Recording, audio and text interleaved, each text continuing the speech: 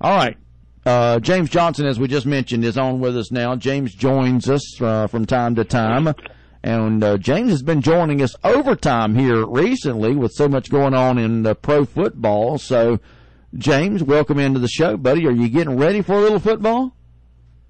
Oh, yeah, absolutely. As you speak, I was kind of watching over the Green Bay game again with the Arizona Cardinals. Yeah, and, we were talking about the games and, speaking of Arizona, can't wait to see their defense in action against Carolina. I think that's going to be one of the great ones. But, of course, on the other side, speaking of the great ones, we got two great ones going to be going at it in Peyton Manning and Tom Brady. And I was looking at a stat earlier, and you guys remember the last time these two quarterbacks met up in the AFC Championship game? No, I don't. Was it 2 years ago? Yes. Okay. James, I had a feeling you would know that. Somehow, buddy. You always know. Yeah, 2013. The Broncos and the Pats met in the 2013 AFC Championship game, and Peyton Manning sliced and diced the New England secondary as he completed a record number, 74.4%. Let's just round it up and call it 75%. Of his passes that day, 32 for 43. Now, I know we're 2 years removed from that. He's an older and a little more archaic Peyton Manning, but he still is Peyton Manning at the end of the day, guys. That's right. Oh, yeah, absolutely. But one thing to take into consideration here is I think New England's defense, as the playoffs are playing a little bit better. They rushed the passer a little bit better than they did then. They got Jamie Collins, Ninkovich. So it'll be interesting to see, if Peyton Manning can, implement what he did back then on them now, because if he does, I think that bodes well for him going into the Super Bowl. Yeah, without a doubt. Hey, I want to, before we talk about the championship games, James, I wanted to ask you for a second, being that, of course, you covered the Jacksonville Jaguars. Are you hearing anything on the search for our new defensive coordinator? Yeah, well, last week they interviewed Jim Schwartz. They don't know the specific date because the Jaguars kind of did it under the radar. As we all know, he was named the defensive coordinator for the Eagles with Doug Peterson and his staff. So Schwartz has been named the Eagles defensive coordinator? Yes. I did not know that. Yes, sir. Pretty much they're just working out the kinks in the contract and whatnot, and it might already be worked out for all we know. But he will be their new defensive coordinator. He's a guy that, he does fit the mold of what Gus Bradley likes to do, using the wide nine defensive end, the Leo. Some people call it the elephant defensive end. But Jim Schwartz is a guy that can utilize that kind of defensive scheme. And he's also a guy that caters his defense to the players as well. So he would have been a great hire. And that one, it hurt some Jags fans. So now the Jaguars are at the point where reportedly they're going to name a defensive coordinator on Monday. And people believe it's going to be an in-house hire of Todd Wash, the defensive line coach, who's a very good coach. He's very good with young talent, especially.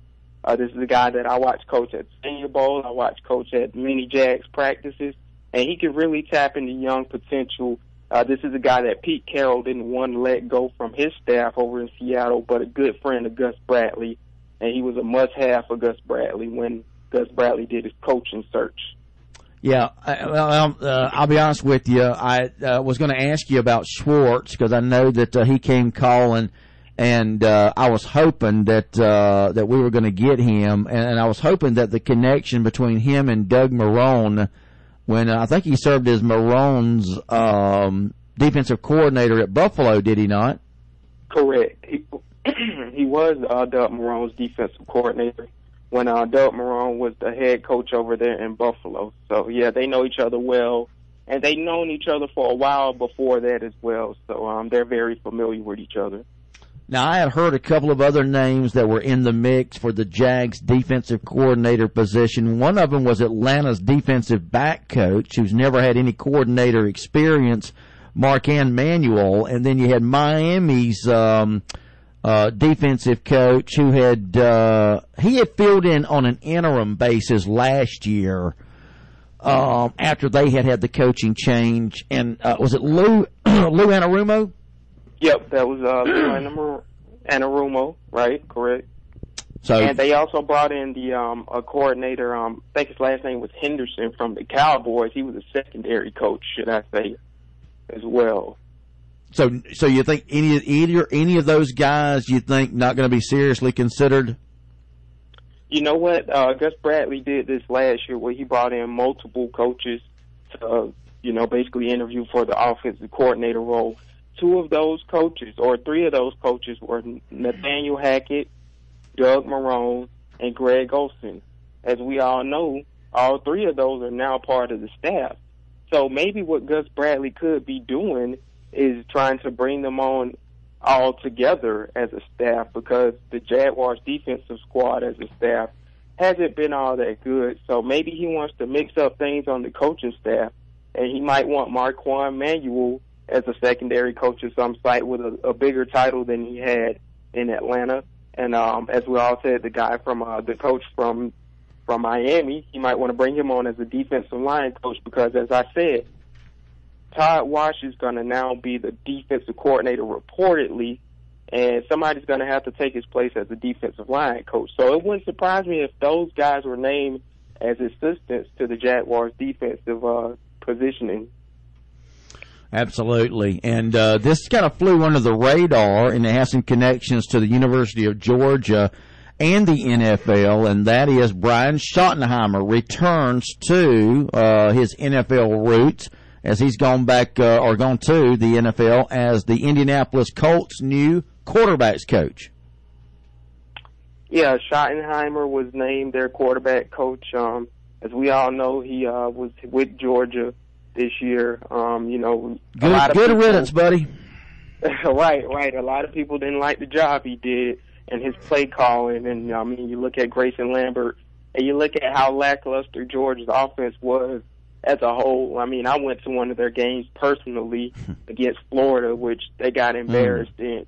And the Georgia Bulldogs simply didn't look like themselves as an offensive unit. Granted, they were missing Nick Chubb, but still, we're used to Georgia being a prolific offense that throws the ball around, throws the ball vertically. That's something that we've missed since Mike Bobo has been gone. We used to throw the ball downfield very well as we used to run the ball very well. It's a new day, brother. Now. Yep, it's a new day. Times are changing. We no longer look like that team. Still a good defensive team. It is going to be there where we were in offense. Absolutely. Listen, Jacob Eason, Jim Chaney, we got big Isaac Nauta. Oh man, yeah. Kirby Smart. The future is bright, isn't it, James? Absolutely. I love what Georgia's done in this offseason. Kirby Smart, as you said, great hire, has Georgia ties. He's from Norcross, as we all know, Georgia native. Went to the University of Georgia. He's a Bulldog at heart. He belongs at Georgia, and that's home for him. And I think he's going to do very good things. We're already good defensively. He's just going to take what we have, add to that defensively. And as you said, he hired Chaney, who is a very underrated coordinator. He hired him as the offensive coordinator. And I think Chaney's going to do some good things, especially now that he's going to have some 5 stars on his side. He's going to have Jacob Eason and, as you said, Nauta. So those are going to be the guys to look for going forward. Yeah, I had to crank it up there for just a second, but oh yeah. We're talking to James Johnson. Normally it's about pro football, but we had to inject a little Georgia football there in our conversation. So, how'd you like that? Monty's trying to come back with his Tennessee. James, I didn't know you was a Georgia fan.